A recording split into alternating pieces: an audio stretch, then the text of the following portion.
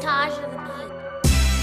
And welcome, ladies and gentlemen, boys and girls, guys, gals, and non-binary pals to another episode of All the Above, the show that gives you an unstandardized take on education. I'm Jeffrey Garrett, one of your co-hosts, and I've been a middle and high school principal and a high school social studies teacher. And as always, I'm joined by Manuel Rustin, your favorite teacher's favorite teacher. I'm a high school history teacher in the Los Angeles area. This is my 16th year in the classroom, and this, of course, is All of the Above, your home for news and analysis of all matters pertaining to education. Now, Jeff, our previous episode, we talked about grading, and I think it struck a chord because we've had a lot of engagement with that episode about grading. Why do you think that might be, Jeff? You know, I think it's just one of those topics that's so at the top of everyone's mind right now, right? And certainly among educators who are, we got progress reports coming up soon, and, end of year is right around the corner, and folks are really wondering, what to do. And then, of course, you got kids and families that are worried about college and college applications and GPA and just all of that stuff. So I think it struck a chord. I mean, heck, we even got major universities making policy decisions on grading now. So it is timely, shall we say?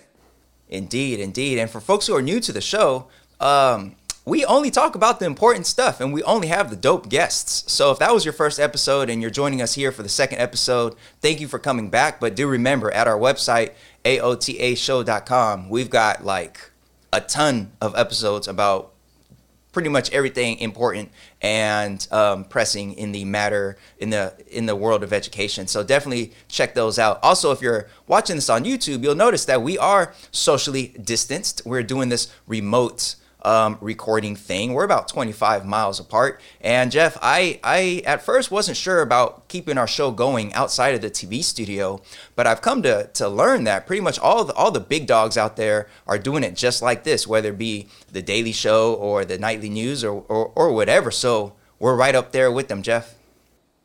Yeah, man, I will say that, silver linings, I guess, in this global pandemic is that it has leveled the playing field between All the Above and, CNN and MSNBC. I mean, we are, essentially using the same technology, same setups as everyone else, and definitely gotten some good positive feedback from folks about how we're keeping the show alive, and it's looking good. Yeah, most definitely. And if you're used to listening to the podcast version of our show while you commute to work or whatever, you're probably not commuting to work anymore. So this might be a good time for you to check us out on YouTube so you can see our beautiful faces as we discuss all of the issues that are first and foremost on everybody's mind when it comes to education. So, Jeff, fresh episode today. What's on today's agenda? Well, Manuel, as always, we got a good one for folks, and I am just thrilled about the guests we have coming on today. So we are going to be unpacking a topic that I think is very much front and center in the lives of just about every family in America right now. As all the schools are closed, as parents have become teachers at home, as kids are now engaging in learning, without their teacher, or at least to a large extent without their teacher or teachers, placed right in the laps of everyone in America is perhaps one of the most terrifying aspects of school for people, which is math, right? And folks kind of dealing with their math phobias as they're having to carry out school at home. And so we have two incredible guests, Dana Enriquez Vontur, who is a math coach and consultant working with schools and teachers out of Houston. And we have Cara M., who is also a math coach and professional developer out of New York City, who works with teachers and school leaders in schools across the country and internationally to help us unpack this kind of issue and this set of questions around what does it look like for us to teach math at home in the new normal of distant learning. So it's going to be a great conversation, Manuel. You definitely want to stick around, folks. Dope. Looking forward to it. But up first will be our Do Now, where we take a look at recent headlines in the world of education. Stay tuned.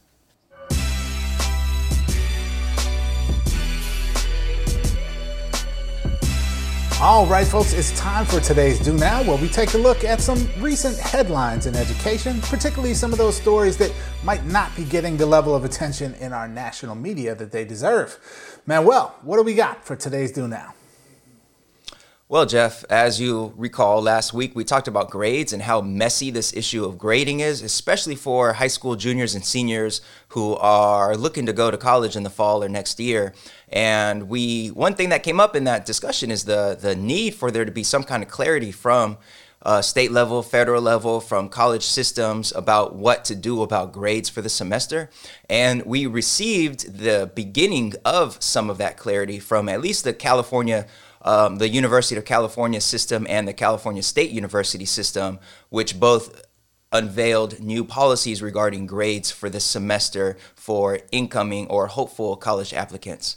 So in response to the unfolding COVID-19 crisis and the impact that it's had on our schools, the University of California system announced last week temporary measures that relax undergraduate admissions requirements for students looking to enroll at AUC for this fall and for future years as applicable. The chair of the Board of Regents, which is the governing board of the University of California system, John Perez, said, quote, "We want to help alleviate the tremendous disruption and anxiety that is already overwhelming prospective students due to COVID-19, end quote.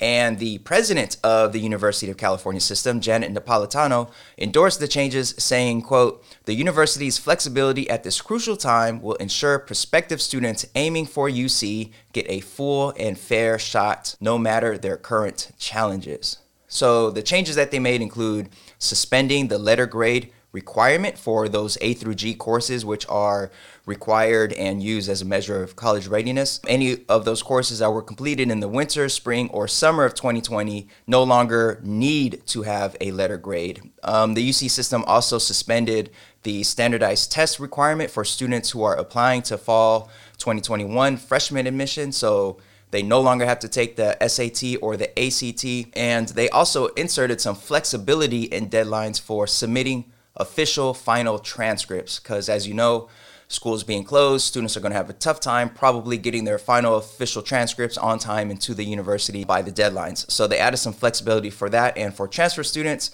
the UC system is temporarily suspending the cap on the number of transferable units that have pass or no pass grading. Now, the California State University system followed suit, stating that it will accept grades of credit or pass to satisfy A through G requirements completed during the winter, spring, or summer terms. And the Cal State system also said that it'll assess and initially place students in first-year English and math courses based on multiple measures that students have already submitted, including high school and college courses completed, GPAs, and test scores on the SBAC or ACT or SAT. So in other words, they're being much more flexible with their decision on how to place students for those entry-level English and math courses. And they also announced that if any student has not met the A through G requirements, the Cal State campuses individually can use admissions exceptions on a case-by-case basis if the students are no longer CSU eligible. So in other words, both systems are trying to be much more flexible with their admissions requirements. And we mentioned the need for flexibility in the last episode when it comes to grades and all that. So Jeff, what do you think about these changes? Well, I think these are actually really important, really welcome changes. I don't think in the end they're going to be quite enough to address the full extent of the need. For example, at this point, we have all but essentially declared school over in the physical sense, school closed for the remainder of this school year. And so I think some of the things that we foresee as problems right now, right, that sort of bubbled their way up to the university systems, the negative effects of those of the closures will compound in some ways as we go forward. So I think there's actually going to be a need for more, but I do want to really give credit where credit is due, which is I think in relatively quick fashion, these two massive university systems, right? We're talking about, tens of thousands of students, right? Over 100,000 students, that are a part of these systems across the largest, systems in the country. Getting, new policy in place to allow high school students at least a fairer set of conditions in which they can apply to and be accepted into and actually have some of the leeway they need in order to matriculate into, the universities of their choice in the fall. So I think it's great. I think, again, there's probably going to be more that needs to be done, but I'm really happy to see that really within just a few weeks of the shutdown, we've seen pretty substantial movement from these two institutions, which are not historically known for, quick policy decisions in service of kids and communities, right? So I want to give credit there. Yeah, I'm also impressed by how quickly they've done this, because although it feels like we've been in this self-isolation, quarantine situation, safer at home for like months and months by now. It's really been, 3 weeks? Yeah. And for such a massive university system, or both of the systems, to unveil these changes that quickly, especially considering that I'm assuming they also are having to do all this remotely, and they're not having their in-person giant meetings like before. To me, that's pretty impressive, and it's important, I think, for that message to get to our students, that we see that they are going through something that is unprecedented. And, of course, our juniors and seniors are super stressed already about college and the pressure to go to college and SATs and all these things. So to get the message from such a massive system that, we acknowledge this semester is especially difficult, and we are going to make some modifications to our admissions requirements to meet that. I think that's a very important, maybe stress reliever for some of our students who are just feeling like the whole world is against them now in terms of their schooling experience. So I'm happy to see that. Of course, more will need to be done, because obviously there's these two systems, as big as they are, they don't account for all the potential colleges that our students are looking to possibly attend. And also, like we mentioned last episode, we're going to need some clarity just for teachers in the K-12 system about what to do regarding grades and these matters. But it is a great first step, a really big first step, I think. And hopefully it's the first of many announcements to come from the various systems that are having to make adjustments to meet our students' needs where they are right now during this crisis. Yeah, and I'm really glad you mentioned the part about grades. And I think, as we discussed in our last episode with Leo Glaze, about the sort of big question on a lot of schools' minds, and in particular high schools, like, so what do we do about grades? We talked about the sort of dominoes needing to fall in kind of a certain order, right? Because there are at least state level policy considerations around, what does it take to earn a credit, for example, for a high school course? And if you're not earning credits, then you can't graduate. And for a lot of colleges, if you haven't graduated from high school, you're not eligible to enter into the college, right? And then we get into the, in a state like California, into the A to G requirements, right? Which are essentially just the sort of liberal arts swath of courses that high school kids have to take and pass with a grade of C or better in order to be even eligible for the UC or the CSU systems, right? And so I think we're starting to see the dominoes fall, right? We're seeing the university system make some accommodations. I think we'll see the state make some accommodations around seat time requirements for earning credit. I think we will see, then things like, the NCAA will follow suit and give some leeway around, GPA for eligibility requirements, and those sorts of things. I think will start to fall from this as well. And I'm really glad to see that we're so far seeing people come to reasonable conclusions, right? Like, kids should not be harmed by this. We're going to have to do some extraordinary things in terms of policy changes to ensure that we are not creating situations where the already privileged are even more privileged, or where, a sort of, neutral type policies don't have unintended consequences that exacerbate racial and economic gaps that are already present in our system. So it's not perfect. We haven't arrived yet, but these are important first steps. And I do want to applaud our state university systems for taking the first steps in this direction. Yeah, most definitely. And of course, we'd be remiss if we didn't mention that this massive UC system also includes the #1 public university in the world, UCLA. And I'm happy to see that the number one public university in the world, is part of this change to make admission requirements a little more flexible for this generation of juniors and seniors.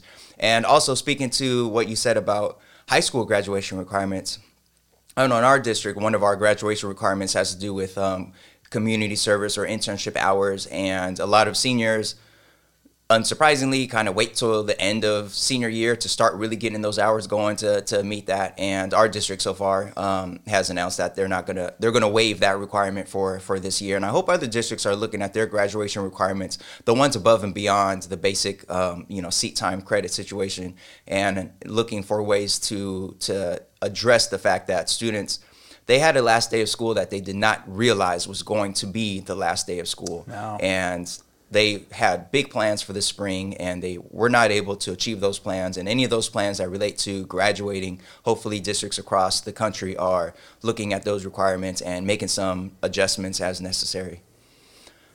All right, Jeff, so that's it for today's Do Now. Up next, we'll have a seminar segment looking at the teaching of math in this COVID-19 learn from home era. Stay tuned.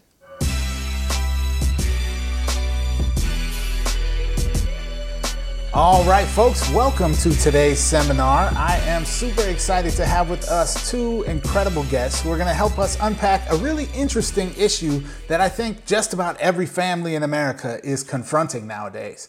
In this world where most schools across the country are closed, and where parents have become teachers at home and students have become distance learners all at once, all together, one of the more interesting questions is, what is happening with mathematics? The subject that is maybe unique among all subjects in school, where people feel comfortable saying things like, well, I'm not a math person, or she's just not good at math, now is square in the laps of everyone at home trying to make sense of math and math education.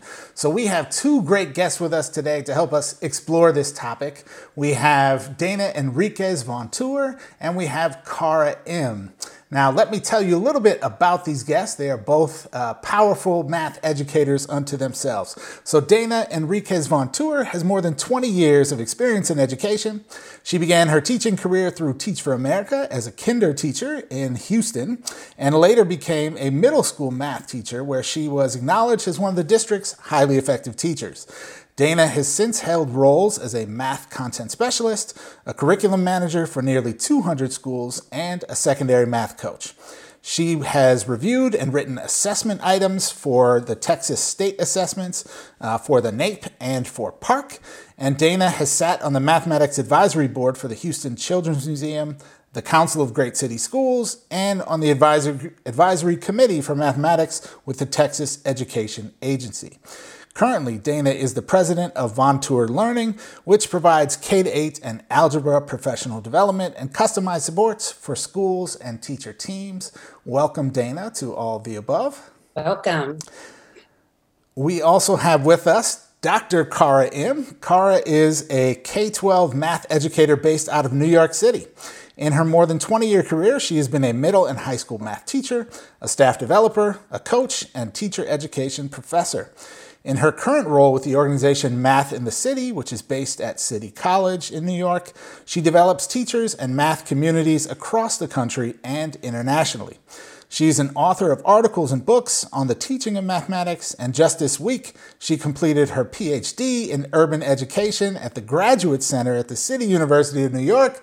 So Dr. M, freshly new Dr. M, is with us. Her research explored the impact of mathematical modeling for high school girls of color who have experienced the gatekeeping effects of algebra. Welcome, Cara, to All the Above. Thank you so much. Well, thank you both for being on our show, especially during this very tough time. Now, schools across the country are trying to do the remote learning, distance learning thing, because most districts in most states have shut down the in-person education because of the COVID-19 crisis. So that means the important work of students learning or continuing their learning of math is now squarely in the crosshairs of kids and their families at home. So we, I guess, are curious, what's your sense of how it's going so far? Maybe we'll start with Dana. So I think it's something new for all of us, not just as teachers, but as parents, just human beings, period. This is all completely new to everyone. I think that I see in my area that districts are definitely trying to balance the technology piece, like the access, the equity, like who has technology, who doesn't, who has internet, who doesn't, who receives paper packets, who doesn't need them, but we're all trying to learn at the same time. We see right now, we do see on our one of our TV stations that two of our big school districts in the area are actually been filming and putting out little mini lessons, both in English and Spanish. So we see a movement of support trying to take place. The question of equity is still out there, though. For sure.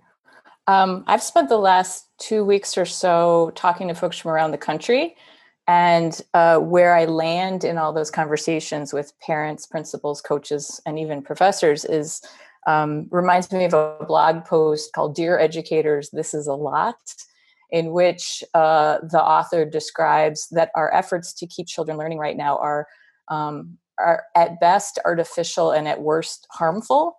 And that's a particular take, but I know from talking to folks in the field that it feels like a lot, no matter who you are, and that depending on the kind of support you had, the instruction looks really, really different. So I'm thinking in particular of the rollout of instruction between Berkeley and Oakland, where I have some colleagues.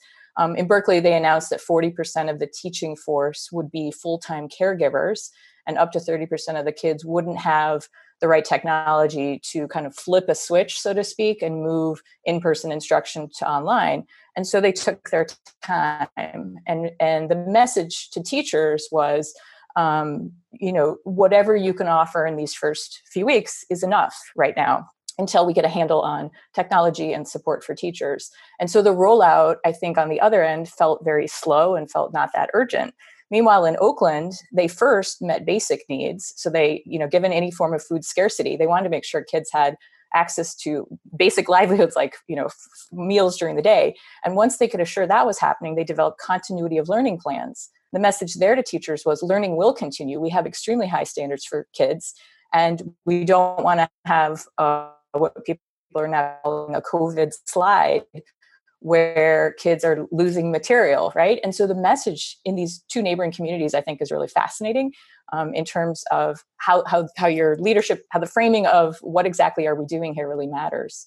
And in terms of teachers, I hear a lot of people saying, I'm doing everything I know how to do, and I still feel like a failure. Or I'm not used to teaching in such a way where I don't get that kind of immediate feedback. A colleague named Marcel Good described, she said, I feel like my whole life as a teacher, it's been like being a stage actor. And in a stage actor, you can look out into the crowd and you can get the response of laughter, of, like all that kind of nonverbal kind of affirmation that this is going as planned. And she said, now I'm a movie star and I don't know how to get the kind of response that I need to make sure that my lessons are kind of landing, right? That also includes half of her class, in some cases isn't present. She said she feels like more and more like a college professor, where the most satisfying part of her day is office hours, and she just waits to see who shows up. And there's these really beautiful connections, but there's also kids she hasn't heard from, which is true for most of the teachers I talk to as well. So I think everyone's feeling it's a lot and doing the very best they can. And the models were rolled out so differently with such different sources of support. It looks really different, I think. Yeah. So I think from my perspective, I have seen many of the challenges that you've both spoken to there, and also so much changed all at once that I think we were in this space where no one really knew exactly what to expect, right?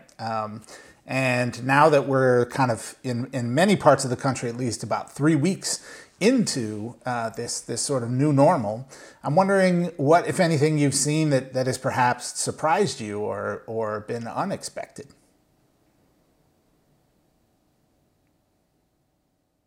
Tina, you want to take that one? I think one thing that has surprised me is we've always hear about these jokes.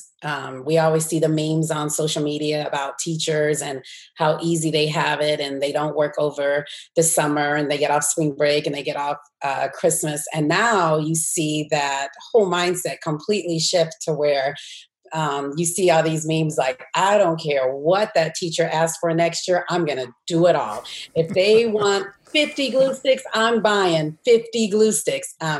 So I think for me, in terms of my heart, like the appreciation that people are now developing for teachers, which has been a long time coming, is finally there. So that's very exciting for me. I think also in terms of my field of work and coaching and working with a lot of teachers, is that teachers have been okay with like asking, hey, can you shoot a video teaching this and send it to me, because I want to load it in my classroom video chat. I want to load it in Teams. I want to load it in Google Zoom, or whatever they're using. And I'm like, sure.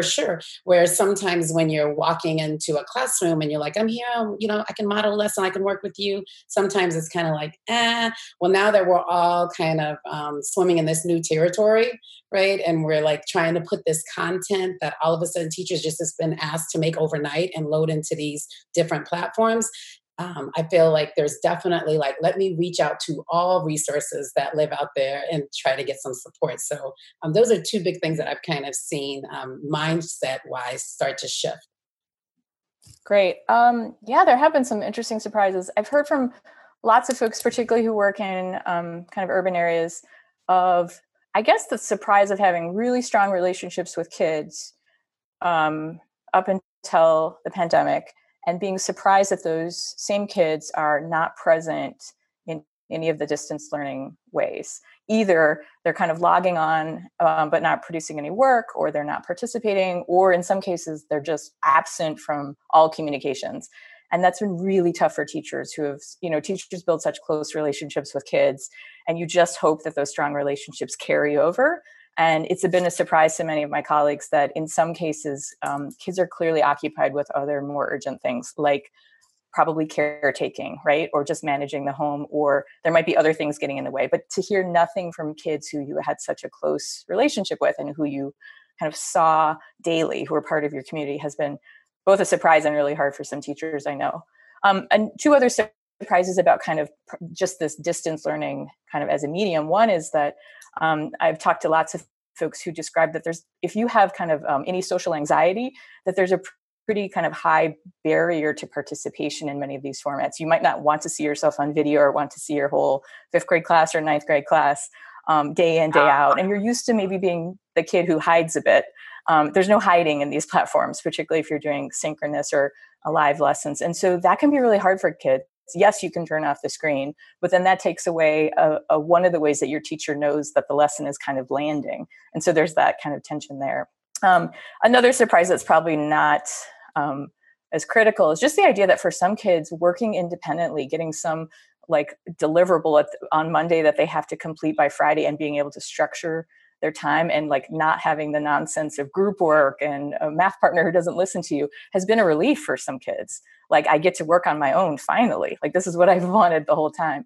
So I think those are kind of three surprises that this kind of new environment has brought out for folks.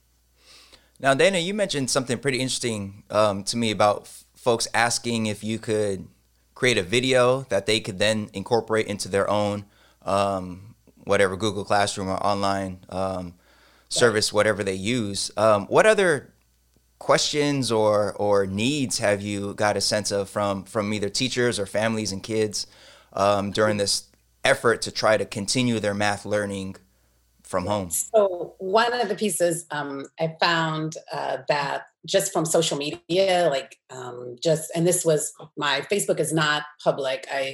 That's just a personal for my Facebook, but I found out lots of friends reaching out to me saying, hey, like, there's so many resources right now that are being put out there and that are free. Like, which math program, if I'm going to have my kid log on to one, what should it be? And so I always have to kind of start off with, well, I don't know all of them. Let me just tell you the ones that I know, and let me tell you the ones that I put my own kids on. And so that piece has kind of come out. And then the piece of supporting, like, I get started, I think in 1 week I answered 54 problems where people were taking pictures of problems that their kids had to solve, and they were like, I have no clue how to teach them this. And things that parents may be embarrassed to say, to email back the teacher, like, I don't know what this is. So I don't know what you're talking about. So I don't know how to help my child, and my child is stuck. And so trying to educate, I think, my friends and the community that I'm close to then led to me saying, hey, why don't I start making these videos, strategies and different things that I teach my child. And I winded up posting them on just my Facebook page alone. A lot of them that strategies that I've learned from going to different math workshops. Like, that's how I know Cara. Like, some of them I've learned working with her. And so I started making those, and that led to, well, by the way, principals seeing that and saying, you're already a coach at our school. Can you shoot number one thing I probably get asked to is do a problem of the day. When they put a problem of the day, it's a word problem. And how would you solve this? So that piece has led me to doing that work. I try to incorporate my daughters because I want them to be a part of it. So it's something that we can do together. But I have that flexibility, so to speak, at home to be able to do that right now because I'm not working at all. And so because of that, I've been trying to use my time to do things like that. So I'm trying to put out as many videos, like, never had a YouTube channel, just started one from scratch just so that I could start posting different things. And I just started getting random requests from teachers that I've never met before, never worked with, saying, hey, how would I solve this? And a lot of the questions are showing up in, like, platforms that they're using, or banks, or, different programs that they're using. And they may not be familiar with it, but their district might have immediately purchased it so that they could use it to support their teaching. And so it's not something that teachers have had time to study yet and look through and solve through. They're just seeing it show up, and they're like, hey, I got to be ready to go with this tomorrow. So we try to do a 24-hour turnaround. And we've been, I say we, it's just me. But I've been pretty good about it so far. I think to date, I did 54 in 1 week, but I think now I've got to be close to like 80 or 90 questions, and just trying to solve from different parents and just different teachers that just keep inboxing me. And so I felt like that's the way that I could be supportive, because what I do know is that I don't want someone to feel like they're alone, a teacher, a student, or a parent.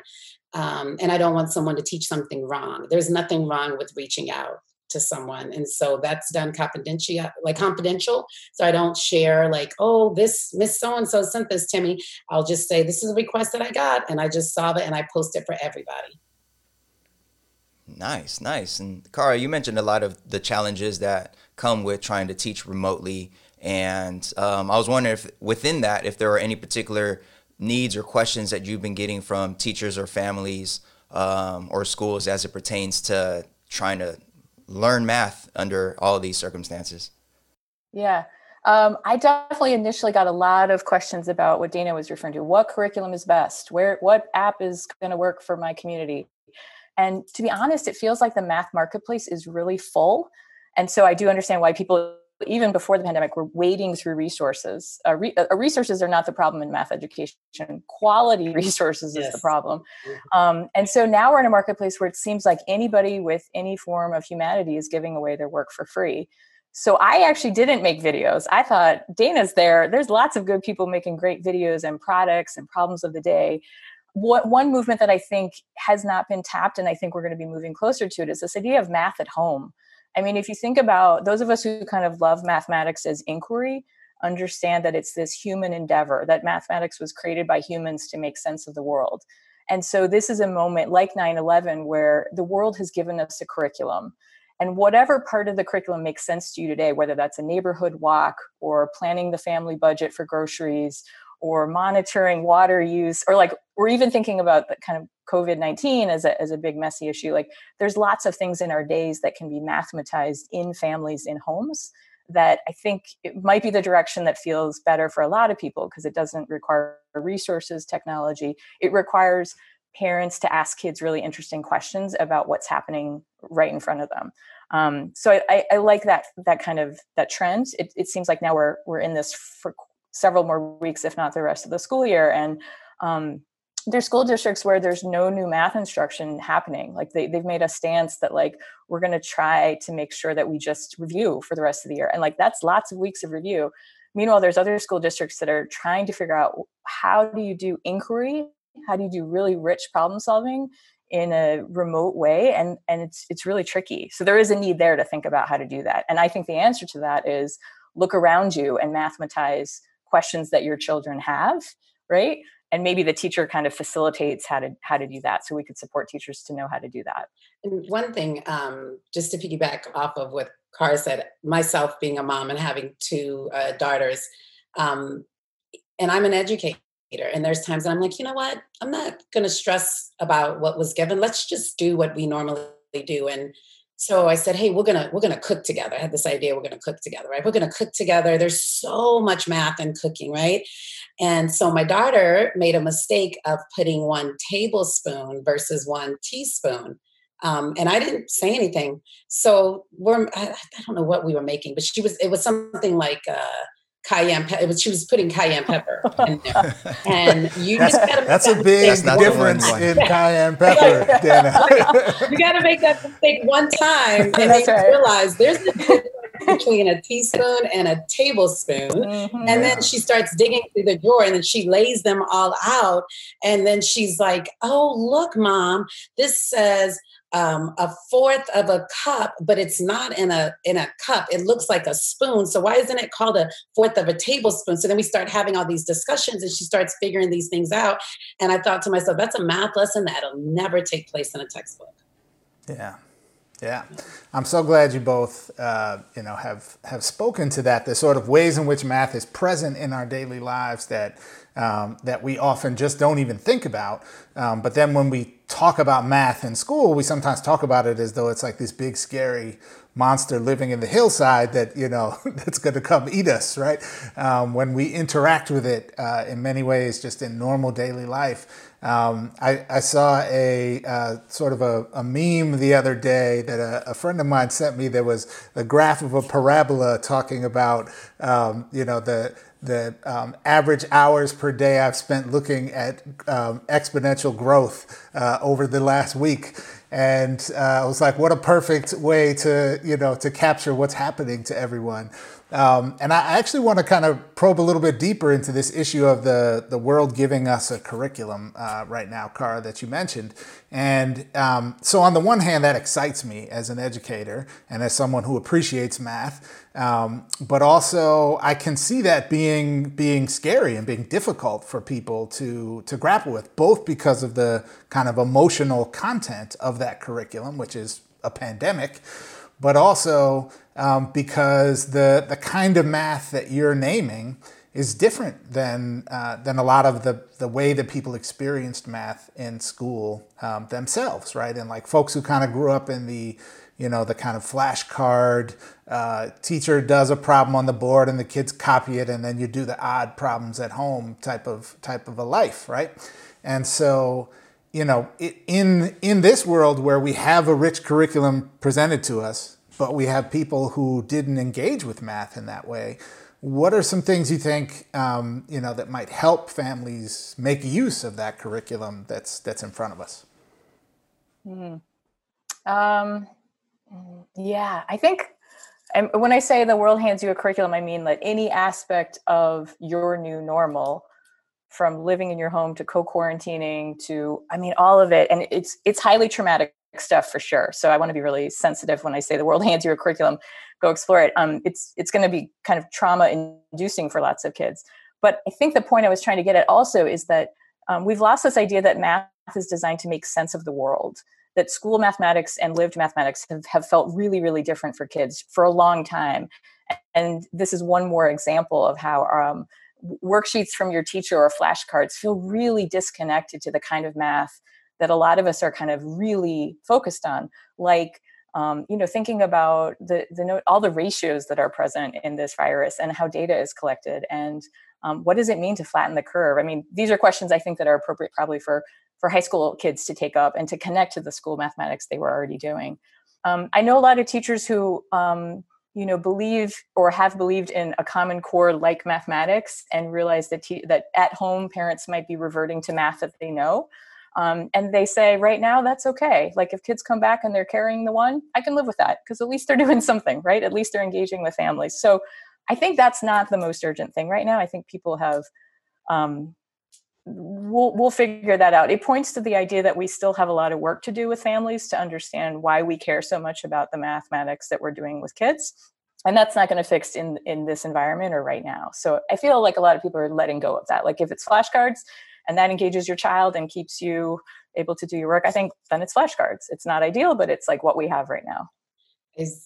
I was going to say, I think one of the things that we can't control that we have to let go of right now is understanding that there is no true way that we can assess the quality of work, the quality of learning, or the quality of teaching, because this is new to all of us. But for years, teachers understand what it's like to start the beginning of a school year and have to close gaps or get kids caught up to where they need to be to get ready for the current content. So I believe strongly that that's going to happen, that every school, every classroom across this nation and this world is going to make sure that we start the school year off with some type of review to go back and say, hey, we're not sure if everybody had access to technology, if everybody's parent went and picked up a packet. We're not sure if your parents had time to sit and do some math with you every day. So we're going to need to supplement and close some gaps, and we're going to do it, and we're going to be great, and we're going to be fine. So I feel strongly about families not overly stressing themselves about the quality of teaching that their child is getting right now from them. I just want kids to be happy, and it's a tough time to be happy. I mean, you're missing your friends, right? Even my daughter, who's like, hey, I want to be homeschooled. I have an older one who wants to be homeschooled all the time. And now she's like, I really miss seeing Miss So-and-so, Mr. So-and-so. I really miss my friends, like, things like that. And there's nothing I can do to supplement that, right? We're just trying to make every day feel somewhat normal, and it's absolutely not normal at all. I even kind of push back with saying homeschool, because this is not school. Right? This is not school. This is not the school that we signed up for. And so I don't want to try to normalize something that's completely not normal for them. So every day it's kind of like, hey, we're going to do the best that we can. We're going to make the best out of it. And it is what it is. But I feel confident that when the school year starts, that schools are going to do what they need to do to kind of get all kids back together and get them where they need to be. And I think that's what I feel like a lot of parents are so worried that their kid is going to fall behind. And maybe they are, maybe they're not, but educators for years know what it's like to bring kids back up to speed.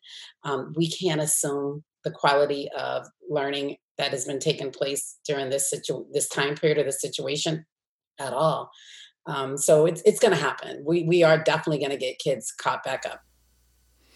Yeah, I'm glad you brought that up, because we've been speaking recently on the show about grades, for example, and how messy of a issue it is in terms of how do you even grade or assess student work during this time. And it seems to be a real dynamic out there between those who are focused on the traditional academic learning that must go on, school must go on, and those who are like, wait, this is a moment where we got to call time out and really think about how this is impacting us as just on that social and emotional level, because this is a traumatic experience that we're all dealing with at various levels in different ways. And that sort of push-pull between keep school going and wait, time out, school maybe isn't the most important thing right now, because our kids are seeing these, seeing the news and hearing about this, and there's bigger matters on the table.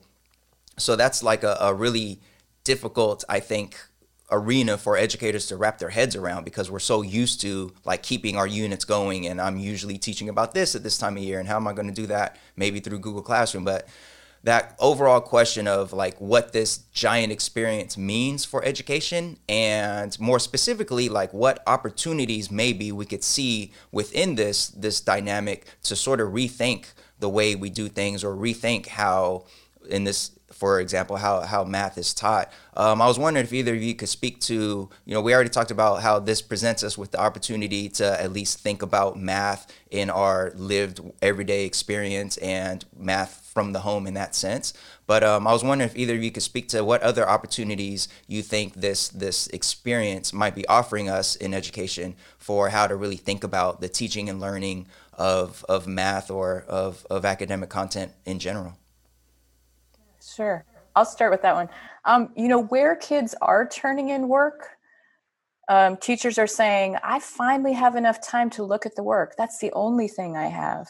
And so at some level, if you are getting some pieces, if you have that kind of robust digital platform, or you're getting photographs of kids' work and the work is interesting, this is for some teachers the first time they've actually ever seen and had enough time to really look carefully at student work and not have to grade it, right? And so then there's this like beautiful feedback loop. So best case scenario, we're spending more time, because we're not in the presence of children, looking at their work. That's all we have. And then giving them feedback. And maybe that feedback is designed to kind of give them ideas about going forward.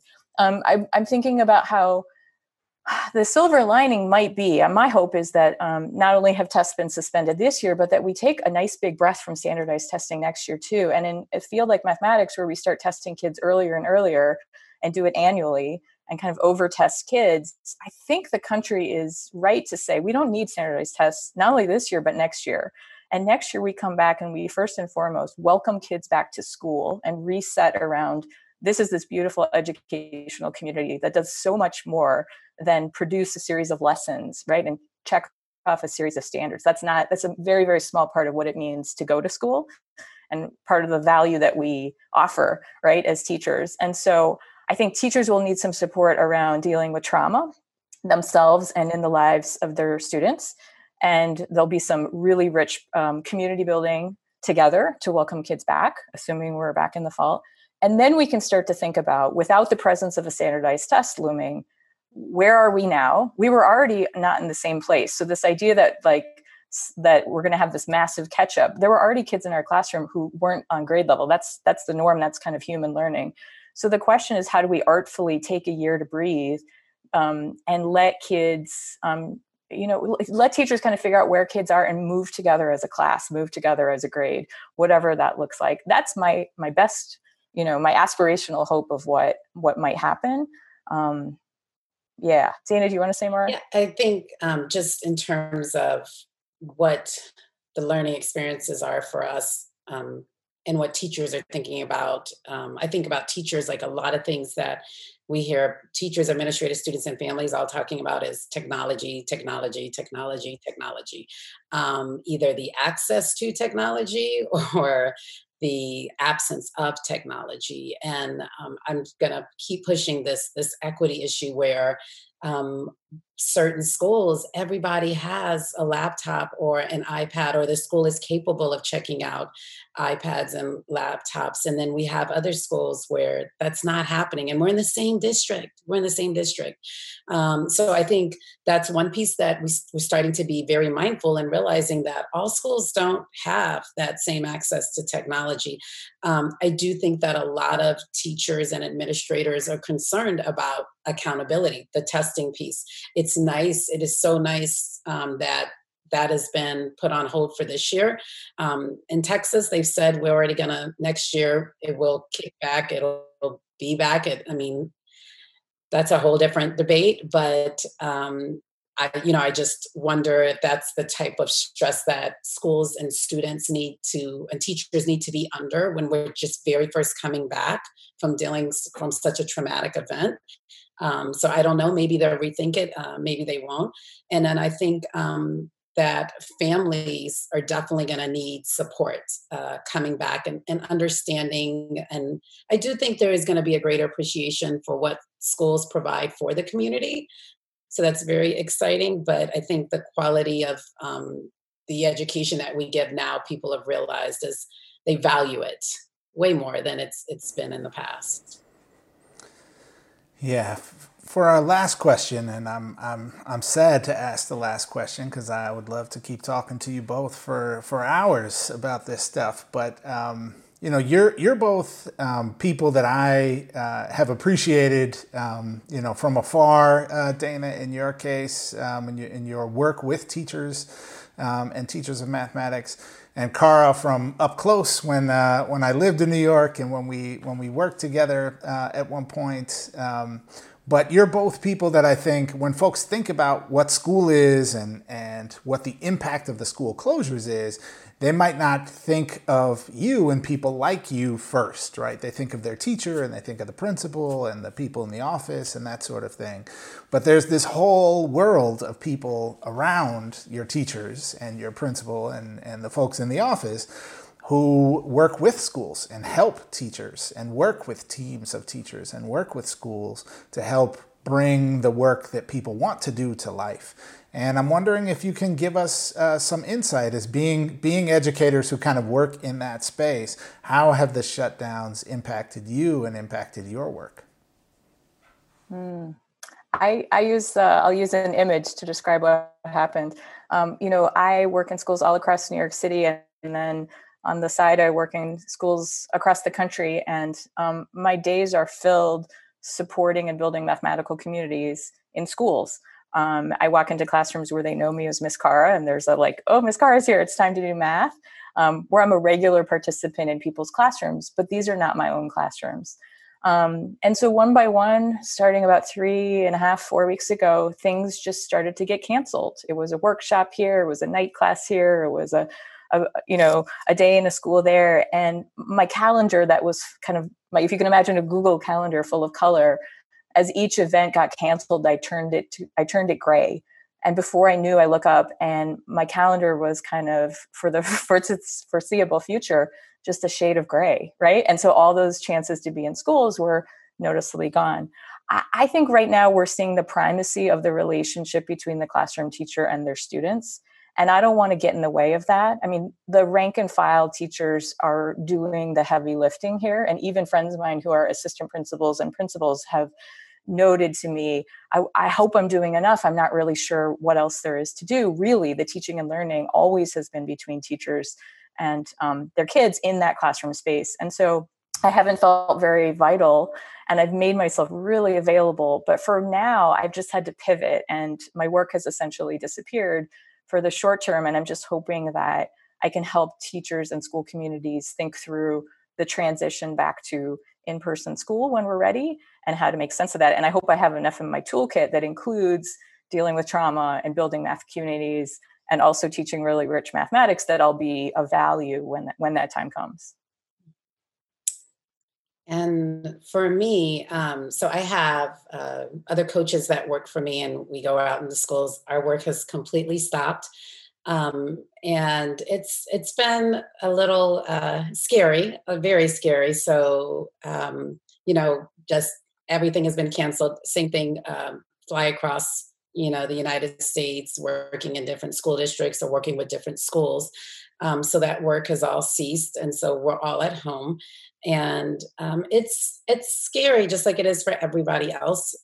But I felt like the best way I could make myself available, and also to keep me happy, my sanity happy, was addressing, the jokes, or when people were calling like, "Oh, we're going to borrow today," or "We're going to carry the one," and kind of addressing those memes and saying, "Hey, I'm going to shoot some videos to explain why we want kids to use a different language." And surprisingly, the feedback's been great, and parents have been like, "Oh, now I get it. Now I see what you're talking about." So that's kind of cheered me up and kept me happy. But our work has completely stopped. Hopefully, in the future, when things get going again, I'll be excited to support teachers. I miss being in the classrooms. I miss the kids. I miss the teachers a lot. Social media has allowed me to keep in touch with everyone. But it's hard. I work in lots of schools that have high needs, and I miss the kids. I'm there enough to know them well enough by name, and I miss them. And I just, my heart it aches at night because I hope that they're okay. It's starting to get hot here in Texas, and I worry about, food. I worry about AC for them. I know, technology is not there. So I just hope that they know that we're going to be ready for them when we get past this. Yeah. Well, Cara and Dana, just want to thank you both for taking the time to join us today and to talk through these just really interesting issues about, kind of the new normal and the teaching of math at home. And really appreciate your expertise coming all the way from New York City and from Houston. So thank you for joining us on All the Above. Thank you. Yeah. Thanks for having us. All right, folks, next up is today's Class Dismissed.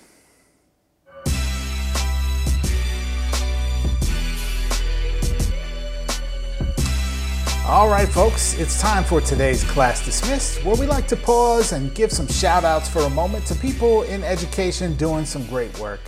Manuel, who do we got today? All right, so today we want to shout out a fantastic educator. A lot of you know him from Twitter. His name is Jose Vilson, aka the JLV on Twitter. Mr. Vilson is a decorated math teacher and a real giant in our field. He's the author of This Is Not a Test. He's a nationally board certified teacher. He's given TED Talks. He's the co-founder of #EduColor, which is a dialogue and a movement to center the voices and experiences of Black, Indigenous, people of color in education conversations. And he's been trumpeting equity way before it became a popular, buzzworthy type of term among all of your education favorites.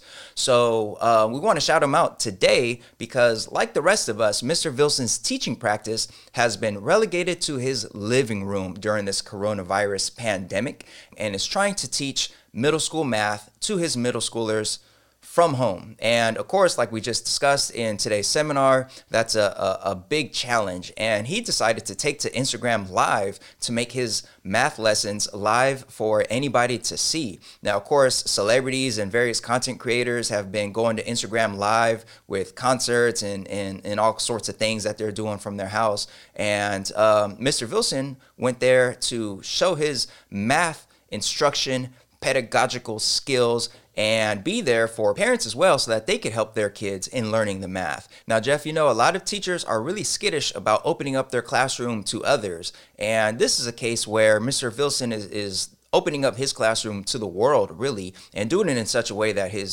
students' privacy, of course, is intact since they are not appearing on the videos themselves. And he's opening up his pedagogy for everybody to see. And we just think that's really dope, utilizing various social media platforms to keep the math instruction going.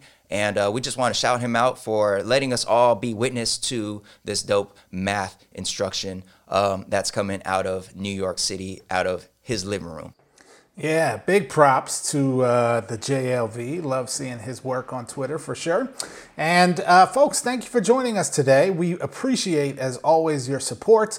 And our website is aotashow.com. That's where you can go to find all of our content, every single thing we do.